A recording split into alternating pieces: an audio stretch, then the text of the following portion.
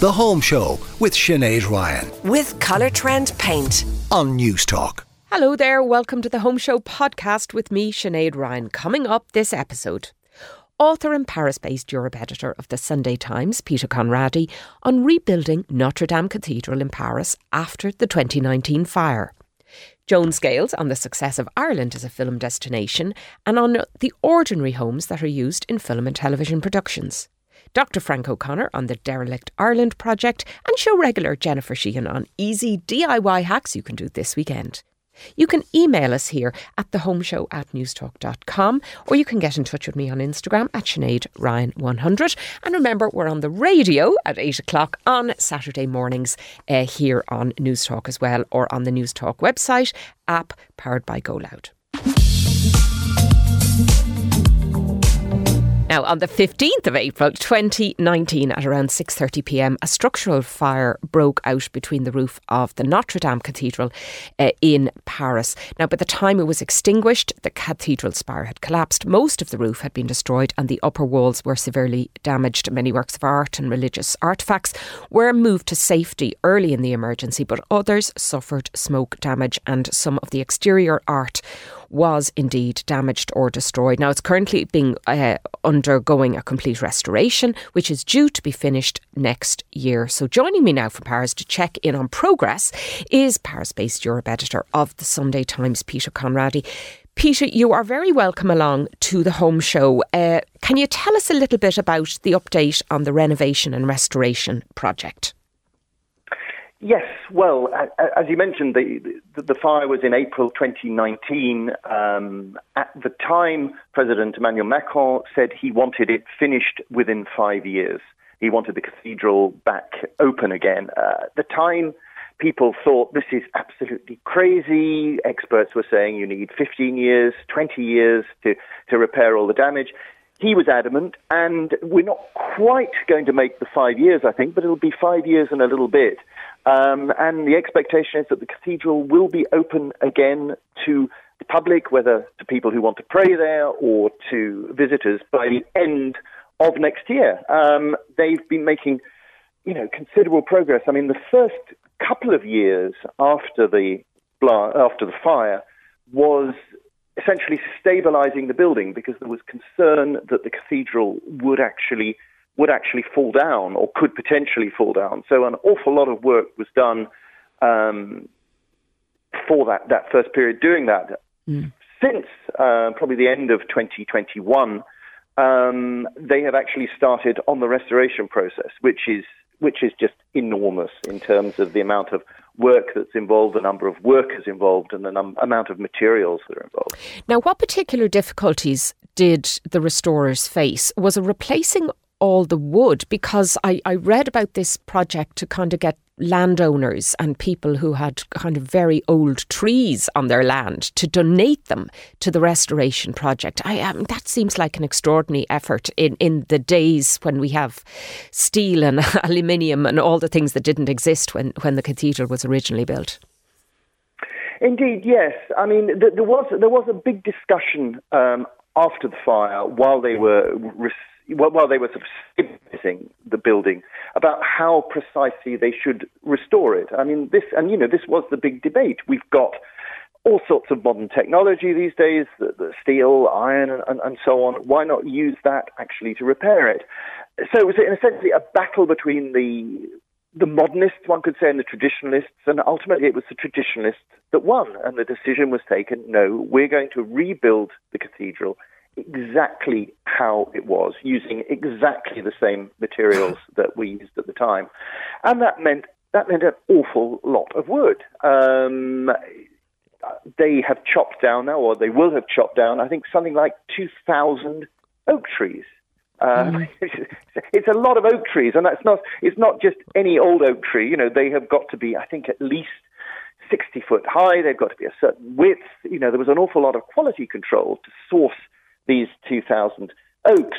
It's not just that. They've had to get something like quarry something like 1,000 cubic meters of stone, and again, it has to be precisely the right kind of stone to match the material that was in the cathedral to start with, and so on. So a massive job, but with the aim that when it reopens, it will actually look exactly as it did inside, or as far as the structure of the building is concerned, at least, before the fire. And was it difficult to source the artisans needed? Because, I mean, it's one thing getting the wood and stone and all that, but these are ancient techniques, that need to be to kind of put back what was a 1,000-year-old building. Were they able to source the right people to do it in France, or did they have to go abroad? I mean, mostly they managed to get them in France. I mean, it's quite extraordinary if one looks at the list of various skills that are required to restore a cathedral. They're enormous. I must say, I was sort of reading the lists in French. I was sort of struggling to think, what are all these names? What are all these people? What are all these kind of techniques they're using? I mean, obviously, people who look after stained glass, for example, who restore the stained glass, of which there was an enormous amount in the building, I think something like 3,000 square meters of it. Wow. Fortunately, France still has, amazingly, a big stained glass industry. And there are a lot of people that are able to restore stained glass. And I mean, of all the stained glass restorers in France, I'm not quite sure what proportion have been involved in Notre Dame, but it's been a huge number. And I mean, and they are using precisely the same techniques, amazingly, as would have been used in the 12th century when the cathedral was built. How extraordinary. And ditto all these other skills of sort of those people who were able to restore the art works on the wall, those people who were able to restore the stone surfaces and so on. I mean, it's an amazing group of coming together of these very, very traditional skills, which thankfully is still preserved in France.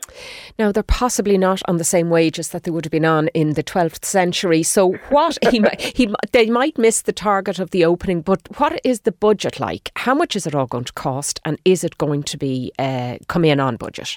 So after the fire, an international appeal was launched for people to donate, and there was a massive amount of money that was donated. I think something like 340,000 donors stumped up some money, including some very, very wealthy people within France itself, and they initially raised, I think, something like 846 million euros. It looks like it's not going to be enough, but it's not, I think, going to come in as hugely over budget as most public infrastructure projects seem to do these days. I mean, they seem to have been, keeping quite a close control of the finances. I think an awful lot of this project, or the fact that this project has worked so smoothly, is down to the guy in charge of it, who's the former head of the French defense staff, General Jean-Louis Georgelin, who's in his 70s now, but very, very agile, very determined, and he's been running the whole thing like a kind of a military operation. I mean, he's described it as being a combat mission.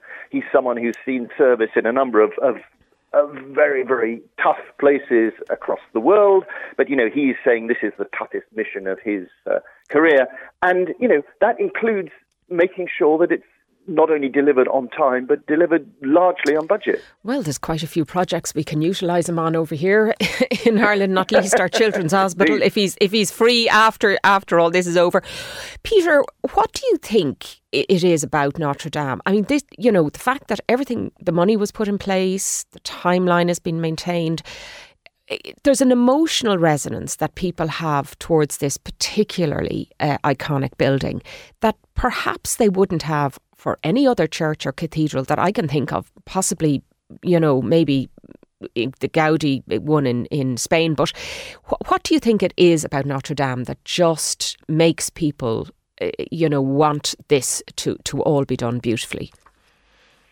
Yeah, it's difficult to sum it up, isn't it? I mean, I think there's so much about it. I mean, it's first of all, there is the physical presence of the cathedral, the twin bell towers of it. You can see it from an awful lot of places in Paris, and I think probably if you think of what are the landmarks of Paris, obviously the Eiffel Tower is number one, but Notre Dame is up there, number two, number three, or whatever. So I think on one side there's the physical presence, there is the role that it's played, I suppose, in French history. I mean, it was, they started to build it in the 1160s. It took them about 90 years or so to finish it, but it's been sort of there at various stages in French history. It got sort of bashed around a bit during the Revolution, but then when Napoleon came along, he insisted on being crowned as emperor there in 1804.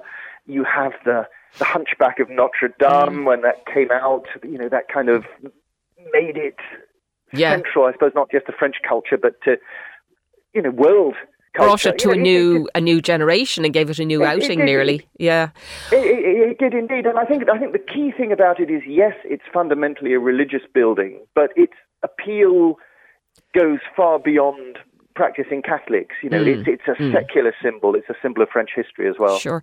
Now, I was there in the autumn and I'm heading over there again in May, and I was struck by, there's lots of hoarding around it. It's a huge footprint of a site, but they had bands playing, they had food carts, they had storyboards up.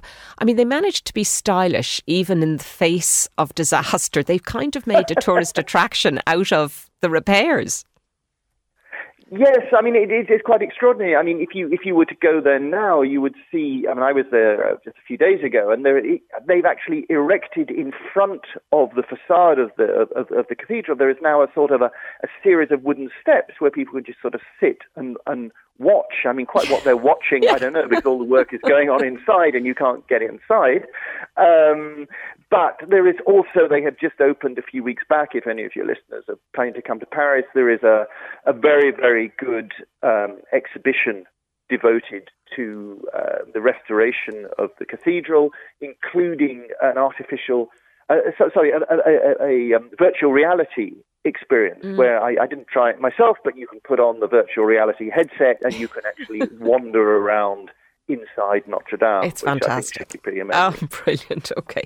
Now, what we are seeing from Paris at the moment, of course, is rioting and fires and all of that over pension reforms.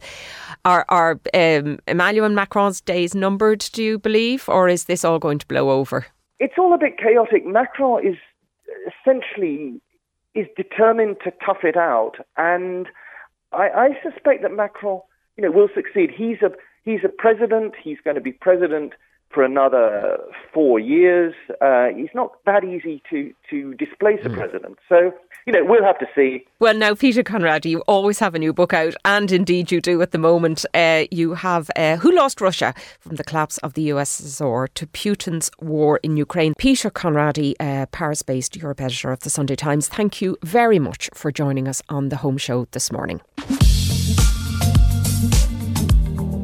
Now, Ireland has long been a desirable location for film and television projects, and the industry continues to grow from strength to strength.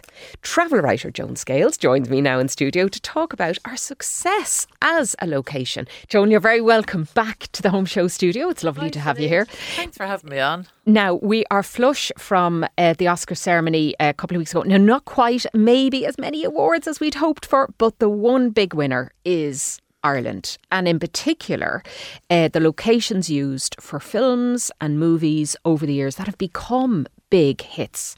So Absolutely. Talk to me a little bit about some of those. I know in your Instagram you were down on Achill Island. I was, yeah. I went down to see where the Banshees was filmed. Yeah. It was fabulous. And I've also been out to Inishmore, and I also was in Enniskerry when they were filming Disenchanted. I brought my niece there, and the whole thing, it was a couple of years, like it was a year, yeah, 2 year and a years half ago. ago. Yeah, it was and summer she 2021. was only 6, and the whole thing done up like a Disney. It was a Disney film set. It was amazing. Completely magical. But there's two big reasons why Ireland is doing so well. In 1979, the Ballyfermot Senior College was opened, devoted to arts, music, theatre, film, animation, and it was a different way of educating people into different spheres. So it meant that by doing that, we actually have a pool of talent in Ireland. And these are all people who are needed behind the scenes for film and TV. And then, of course, we have 7 colleges now doing undergrad and postgrad courses in all the different disciplines that are needed for film and TV production. So that really has put Ireland on the map. And of course the tax breaks help as well, don't they? Yeah, people probably hear that. Section 41. It was called Section 41 for a long time. It's now just called the Film Relief Act. What that does is that allows productions up to 70 million to get tax breaks, corporate tax breaks here in Ireland, which can be up to 34%. Now, I saw the Minister, Catherine Martin, is pushing for that to be increased from 70 million to get more blockbusters. Yeah. Yeah. And actually, when it comes to blockbusters, we have done quite well. I mean, incredibly Game well. of Thrones. Now, that's filmed in a lot of places in Europe, but the whole Northern Irish thing there. Dungeons and Dragons. Well, I could just go to Game of Thrones. That was 7 years of filming in Northern Ireland. 73 episodes. And then what we saw in Star Wars. I mean, Star Wars was actually filmed in 4 locations in Ireland. Yeah, it wasn't just Skellig Michael. It wasn't just Skellig Okay. Michael. It was Donegal, it was Cork, it was Kerry. It was 4 different locations. And Donegal did well out of it. But the thing about Skellig Michael is the tourism there since then is incredible. Extraordinary. And it was high enough to begin with because it's such a major and iconic place to be. Let's move from kind of giant film locations on Ireland, because that's one thing. Another thing is when street scenes or interiors are used in ads and videos and films. I'm watching The Dry at the moment, which is the RTE series. Yes, I've watched it as well. Yeah, and it's kind of set in, well, it looks like a suburban house in Killiney.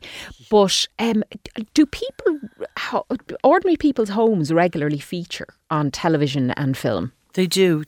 And I like you, I was trying to figure out where The Dry is being filmed. It's, it's really interesting to kind of figure out. Suburban Dublin, isn't it? Can you spot anything, And it's also like I was watching Smother as well. Now, I'm quite familiar with County Clare. My family are from there. And looking at the locations in Ennistymon and Ennis and all, you saying, oh yeah, I know that. And then you're kind of saying, I wonder where that house was. But yes, film companies do use locations that have to be realistic. I mean, for normal people, the house that they used in Normal People, it was actually a former colleague of mine. Her house was used as that was the home for Marianne during Trinity days. Right, okay. And that was used. And then Shane Ross's family home was used in That's Normal right. People. We had as well. him on the show at the time because it was his old family home, and he was claiming it was haunted. It was haunted. Hopefully, it didn't affect the production. Well, actually, you probably appealed to them, as well. Yeah. Being in the film. So, how do people get involved? Like, how are they chosen? And can you put your own house up, or how does it work? You have what's called location scouts. And these are people who go around looking for, they'll read the script, and they have to read the script and figure out exactly what the scenario around it looks like. So the very first thing they will always do is get the script and decide that, in the script it might be a particular location, but it might not. It might be the surrounding might be in a college. It might be an outdoor cafe scene. It could be in someone's bedroom. So they have to read the script first and figure out exactly what the location should be looking like and what they need to look at. Location scouts, I've met 1 or 2 over the years, and my God, do they have a much better idea of Ireland than I do, because they've looked down every nook and cranny and every side road and byway. And so the location scouts are vital to any film, because how it looks has to have the veracity of what the film or the TV programme is about. Yeah, and I suppose they have to make that distinction. Is it cheaper to build a set or use an existing house? And you get a kind of a patina maybe with being in somebody's home that you wouldn't get if you were building it from scratch or with plyboard. But in terms of the disruption, do you get paid for your house to be used? Well, do they redecorate it? It depends. It totally depends, and there's no set price. You can't say it's going to be this per day or that per day or whatever. It totally depends on each situation. Now, I have heard of places where they've removed absolutely everything from houses, repainted them and refurnished them in the way they want to do that. Wow. Yeah, that does happen.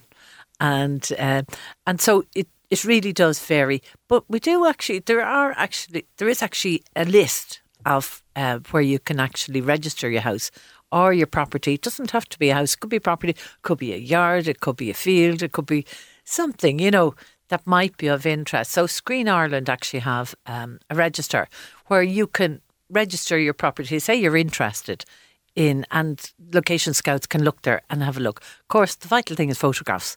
So you can put up a load of photographs to show exactly what you have. Yeah. But every time it will depend on, the fee will always depend on how long involved, it's been used, how long it's been used, how much it's been used, and the disruption, of course, and involved. well, of course, I've heard of people who've had to move out of their houses for months at a time. Okay. If you get lucky, and then of course it could be well worth your while to move out of your house for months. Indeed. Yeah.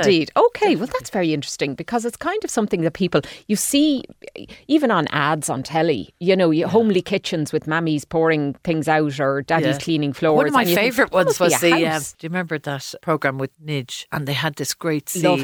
Love Hate, yeah. One of the apartments they used was an apartment overlooking the Liffey down there in the Financial Service Centre. Yeah. And when I walk by there, I often look up and think, oh my God, that's exactly where that was filmed from. All right. Well, listen, you can get your own house if you have. And it doesn't have to be spectacular, Joan. I mean, just sometimes they just want a regular house. They just want an ordinary house. Yeah. Like Marianne's home where she lived during her Trinity years. That was an ordinary house. It wasn't, a big... Anything special. It doesn't have to be glamorous, spectacular. Yeah. It's about veracity, about it looks real and true, and what fits in exactly with what's going to be filmed. So Screen Ireland, if anybody wants to go and have a look at that, you can find Joan on Joan Scales Travel on Instagram, and always a mine of information. Thanks a million for joining us again on the Home Thanks Show. for having me on. Now, my next guest, Dr. Frank O'Connor, co-founded the Derelict Ireland project with his partner Jude Cherry. The couple moved back to Ireland from Amsterdam in 2018 and were struck by the housing crisis, homelessness and the sheer number of derelict buildings, and decided to set up Derelict Ireland as a passion project. You're very welcome to the Home Show, Frank. Can you tell me about the project, which I believe began on Twitter? Yeah, that's right, yeah. Well, we moved back to Ireland late 2018, and we came back. I suppose we fell in love with Cork City and the friendliness of the people, but we were shocked by the housing crisis, the homeless crisis, and the decaying heritage. And we started to realise there was a lot of vacancy and dereliction in the city, so we decided to do some research. And about 18 months later, we started a campaign, and that was in June 2020. So we basically using Twitter over a year. We shared a derelict property every day within 2 kilometres of the city centre. So for a full 12 months, what we found was about 700 properties, vacant, derelict, within 2 kilometres of Cork city centre. And at the time, I suppose, the local authorities were reporting about 95 properties within sort of a wider radius. So we were obviously, I suppose what we were trying to do is start a conversation about dereliction, because we were, obviously what we felt was that people had normalised it.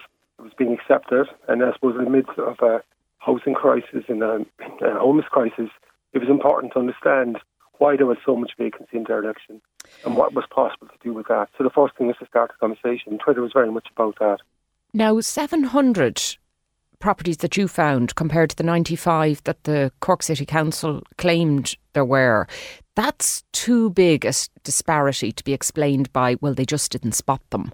So is it to do with the definition of dereliction or ownership, or what do you think marks that out? There's quite a few things, really. I suppose we would argue the first thing is there should be a much more joined-up approach across Ireland in terms of tackling vacancy and dereliction. Each local authority takes their own approach.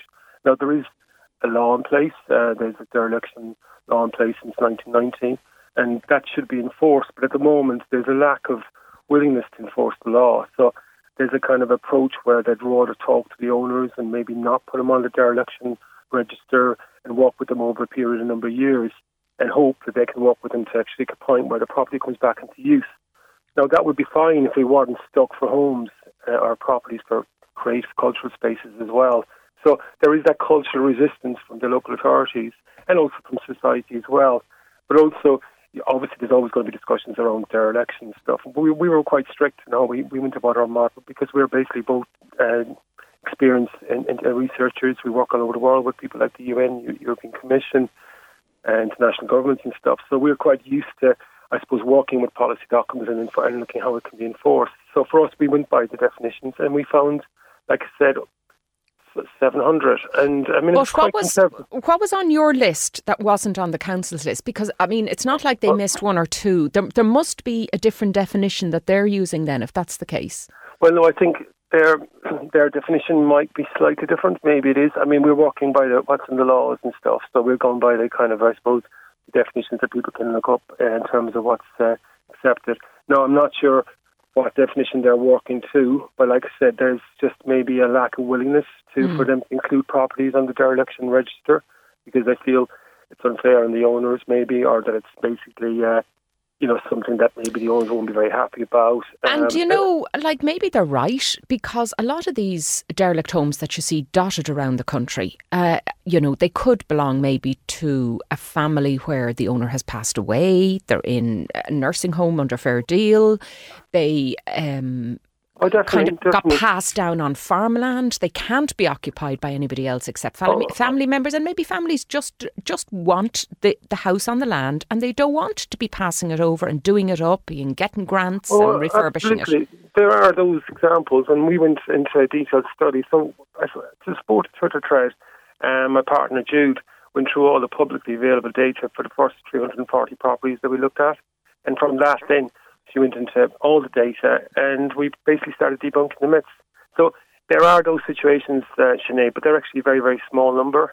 So that, yes, if you go, the data is available for people to look at. We've published a report. This is Derelict Ireland, which was published in 2 years ago, and that kind of was a big game changer in terms of people's how it being normalised. So we debunked a lot of those myths.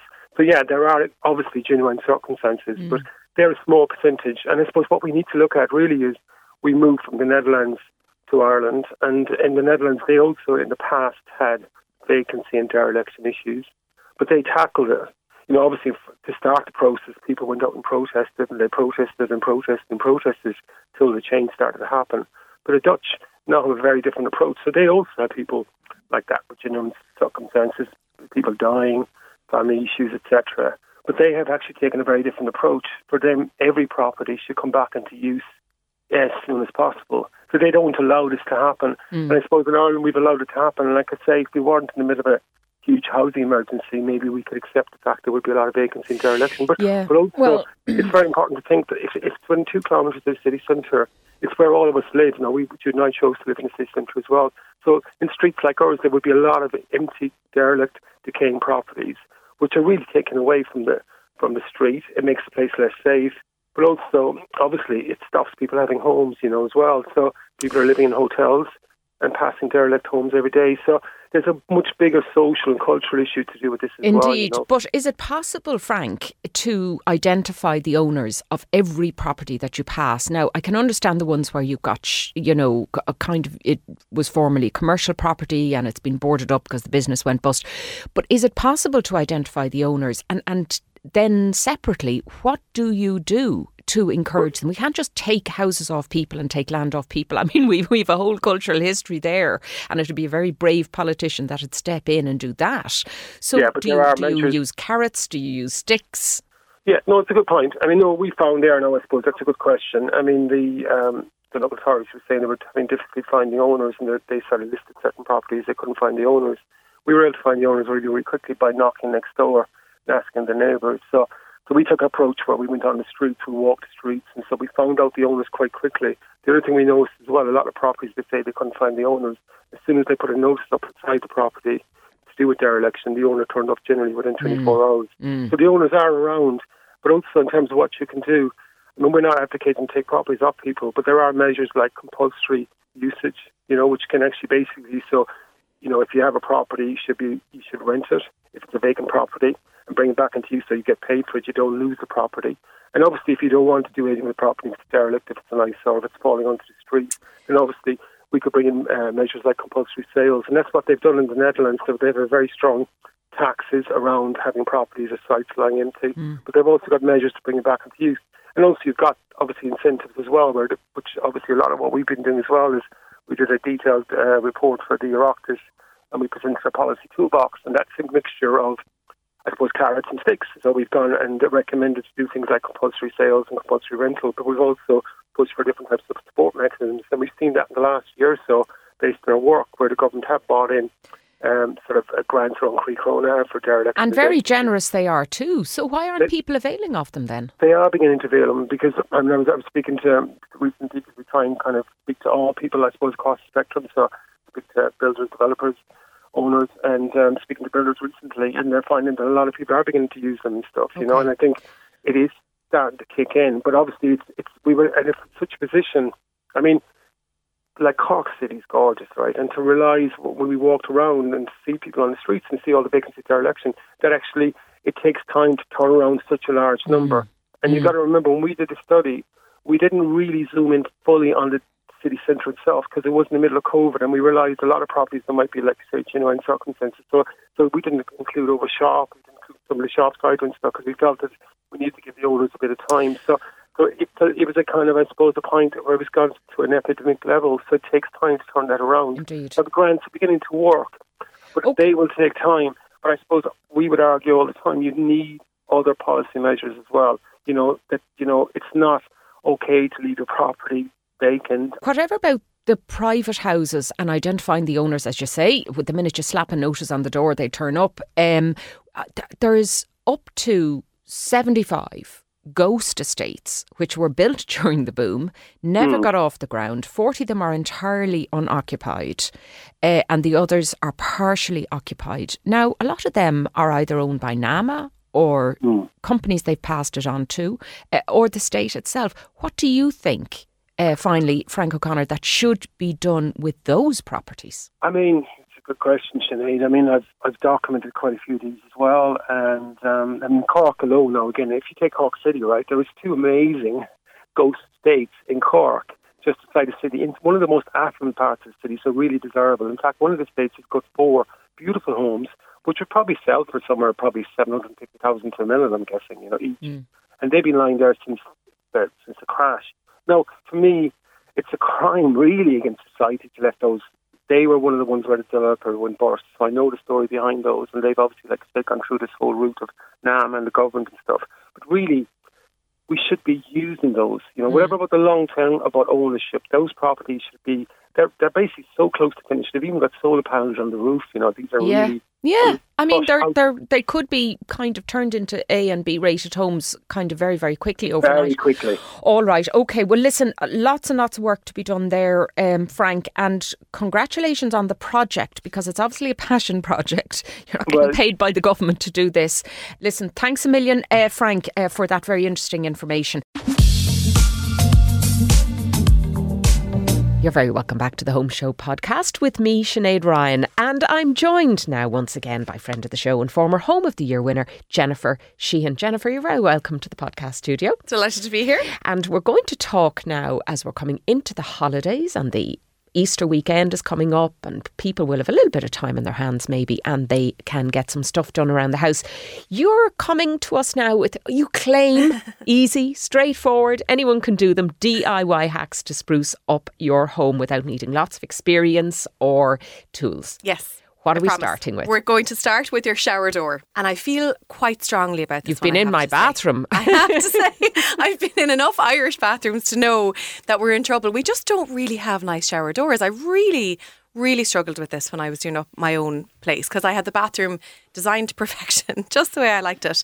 And trying to find the perfect shower door to go with it was really expensive if I wanted something nice, or if it was something I could afford. Plastic, chrome, you know, just not nice. So annoying. Okay, there's not a lot of choice out there, because sometimes you're restricted with the space. You have to get one of those bifold things, or, you know, not everywhere has the luxury of an opening outdoor, or, you know, one of those walk-in things. Yeah. So what are you recommending? You'd have to do it yourself, because there just isn't really a market there for those middle ones. So what I found is, especially if you have one of those, you know, kind of chromey or aluminium-y doors, or if you have one of those white plastic or whatever it might be, it's very easy to redo it, touch it up and make it look very expensive at minimal cost. So what you do is you need to prep the area, and this will take most of the time. So maybe you do this weekend, and, you know, you can buy your materials and you finish it off next weekend. It's always the way the boring work takes longer, doesn't it? Yes, and I think that's crucial for everything that you do in DIY. The patience, preparation, think about it, test it, and you'll save yourself so much time in the end. Okay. It's really worth it. So what you do is you lightly kind of wash and sand the area that you're thinking of repainting, right? So if it's that little chrome strip or if it's that plastic bit or whatever, you sand that down and you wash it and you make sure there's no bits sticking out and there's no dirt. Then you tape off the rest of the glass with some frog tape. So that's painter's tape. Then you look for a primer. So the easiest thing to do here is spray, right? Because it's a very small area. It's much, much easier to use spray. And the thing to use is Rust-Oleum. So it's in woodies. It's a spray paint and it's perfect for this kind of job, perfect for the shower. So you spray on a primer, you leave it dry a little bit.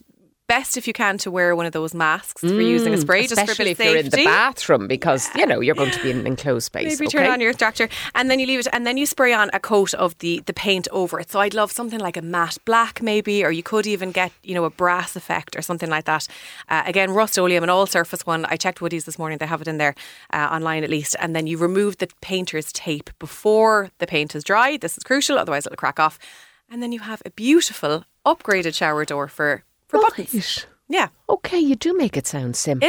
It really is. I'd give it a go. That easy. But so you're getting a different colour if you want? Because there's not much to a shower door really. The bits that you want to change are those strips along the edges, of white plastic. And that'll stay on now with all the steam and water. Okay, very good. Just look for either the all surface or look for a waterproof one, but all surface is good. Brilliant. Okay. Yeah. Grand. Very so low that's cost. straightforward and gives you that kind of nice look. And then you're looking around the rest of the bathroom and you're going, oh no, I need new taps and I need new tiles. Match it to what you have unless you want a much bigger job. That's next weekend's problem. The next one we have spoken about before because it is so popular. Yeah. Everybody is doing this at the moment to varying degrees of success. You claim it's straightforward. I say get a man in. It's panelling.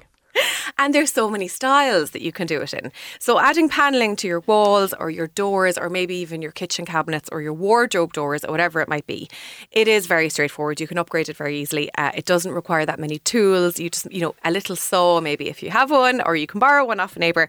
And that's really kind of the most, the most out there thing that you need. So panelling, what we're talking about is, those beautiful old, maybe Victorian walls. They've got kind of square shapes on them. It's lovely. And just that whole inset piece, it makes walls, I think, look higher. Yeah, it does. Instead of crowding it, and then you can set a picture in the middle and the whole thing gets set. It looks beautiful. And it adds some depth to a wall. So it's a great way of adding kind of texture, depth, but not necessarily bringing in more colour if you don't want to do that. So it is very easy. What you can do is, first of all, measure out where you want to put it with masking tape. And you don't have to go Victorian style. You can, more modern, maybe just straight lines or those bigger kind of square boxes, or some geometric shapes. If you're artistic, go for it. Measure out where you want to put it. And then you go and you buy lengths of MDF wood in the width that you want it in. Yeah, now this kind of beading, it isn't terribly expensive because it's only like white deal or some kind of plywood or something like that. Yeah, it comes in really long lengths and you just make sure you buy, as long as you need. Make sure you have it measured out where you marked it off. Again, measure it 3 times. Bit. Prep it. Then the best thing to do is buy no nails glue.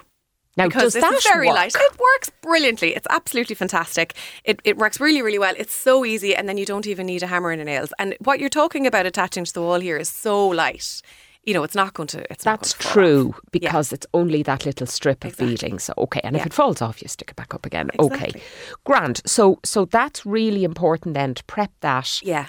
And again, before you paint it up, because presumably then would the trick to be to paint the whole wall now the same this is colour? Crucial. Yeah, that's crucial. In your preparation, make sure that you either have paint that exists or that you have enough to kind of repaint it in a whole different colour. And if you do have enough paint to paint it the same colour as the existing wall, just test it on a strip first and make sure it comes out the same colour, because sometimes paint on different surfaces can look a little bit different. So if it's on a plasterboard wall versus a piece of wood, it might not be the exact same.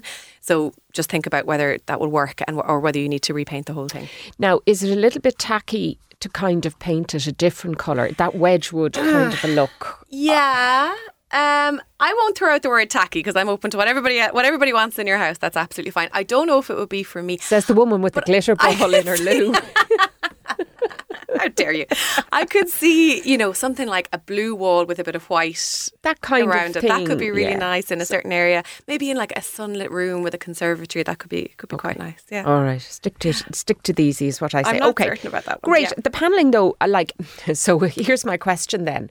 Do you avoid the sloping walls, because panelling up the stairs can be lovely, or under, that space under the stairs, but actually now you're into geometry, aren't you? Yeah, well, the things to be really careful of there, for again, measure it out perfectly with your masking tape, and if you have a level and a ruler and a measuring tape and everything like that, and then just be confident that you're able to cut the strip of wood itself at an angle so that the corners of it will join up. Yeah. So you might need your... I flashbacks to parallelograms in maths and all that kind of stuff. All right, okay. Now, another one. Now, I think even I could do this, and indeed I have. You'd be delighted to hear. I am delighted Give us the next top DIY tip. So easy. Anyone can do this. Swap out your handles. It has such a huge impact. Doesn't it? Yes. It's such an easy thing to do on wardrobe doors, kitchen cupboards. Even your front door if you're very handy. Yeah. And they're easy enough to come by. They're easy enough to come by. So I did this. I got mine in superfront.com. Woody's has a few as well. I keep throwing out Woody's, but it's an Irish company. Knobs and Knockers in Dublin. There's loads on Etsy. There's loads of them on Etsy. And then Oriana B, another Irish company. I found loads there online. They're beautiful stuff. Now, there is one thing you do have to be aware of, I know to my cost and experience, is that the holes don't always line up. This is kind of annoying. So maybe, for example, if you have longer handles on your existing kitchen and now doors you want a knob. little knob or something. Yeah, so again, if you're doing that, you need to make sure that you have the paint for your existing door or wardrobe or cupboard door, whatever it might be. The hole that you're going to be filling in is really, really tiny. So what you do is you go out and you buy something like polyfilla, some kind of putty. And that comes in lots of different shades, especially if it's wood. If you're swapping it out on your kitchen doors and they're wood, or your wardrobe doors, there's lots of different shades of wood effect available in polyfilla. So go and find one that you think will match best. And just fill it afterwards. And you just fill it out. So you just a little scraper to a little knife and you fill it in. And actually, IKEA have a lot of those little knobs and handles as well. Yeah. So there's loads. Once you go find, it's one of those things that you think, where in the name of goodness would I get a handle? And then suddenly you see them everywhere, when you go looking for them. All right. Yeah. Now, so another one, last one now, a little bit ambitious here, I would have thought. Now listen, I did this once with a broken arm. So if I can, it's not that hard as it sounds, but you do need a staple gun for this. That's what made it very, very easy. Now they're available in loads of different hardware shops. What are we doing? We're recovering chairs. So I had a set, this is in my previous place, I had a set of 4 pretty basic looking dining chairs. One of those ones that had the hard backs, they were wooden, and then the little cushioned seat. Mm-hmm. And I didn't like the cushioned seat. Somebody had them before, there was kind of stains on them, they weren't for me. So I went and I bought 4 different types of material. This was back in my more mismatched maximalisation type. The Friends interior look. That's what I was going for. I'm certain I was influenced by that. So you can obviously buy all the same material, whatever you like, in a fabric shop. I bought about a square metre per chair. That was probably a bit much, but anyway, measure it out. And what you do is you turn your chair upside down, and they're usually just screwed in. Those little cushion seats are screwed in. Now, sometimes they might be glued on, and you might need some type of solvent to get rid of it. So that might be a step too far. But if you find that yours are just screwed on, then it's But you may very not easy. have to take the chairs apart then, is what you're saying. Well, you mightn't have to you just have to completely. unscrew the seat. Okay. The rest of the chair is untouched. So there isn't anything massive in it. You just, 4 screws at the bottom and the seat comes off. And what you do is you lay your fabric down flat on the floor. You turn your cushion seat upside down on top of it, and then you fold over the ends of the fabric onto the seat and you staple it in, and you do the sides first and then you do the corners and you fold them in. I love how you're literally doing that in front of me on radio with all your hand signals. Can everybody see what I'm doing? Yes, all listeners. It looks fabulous. It looks fabulous. Right. So you stretch it out over, and then you just, actually the staple gun, you can get a bit kind of obsessed with that. I've done a lot of things with my staple gun. Yeah. Once you buy one, it's kind of hard to hold back. It's great for the Christmas early in the morning outside. now, Jennifer. Yeah. We won't go there. Right. Okay.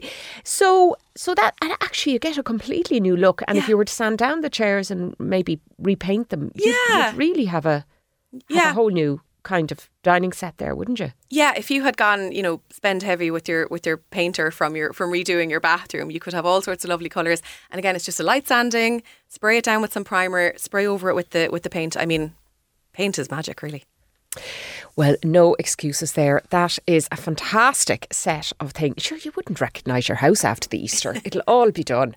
Jennifer Sheahan, thank you so much for coming in with those tips. You actually made them sound fairly straightforward. Don't come at me now. From me. And I'm delighted that you're here. Thanks a million. If there is anything you'd like us to feature on the show in the future, a topic or a guest or anything you'd like us to cover, please get in touch. We love hearing from you.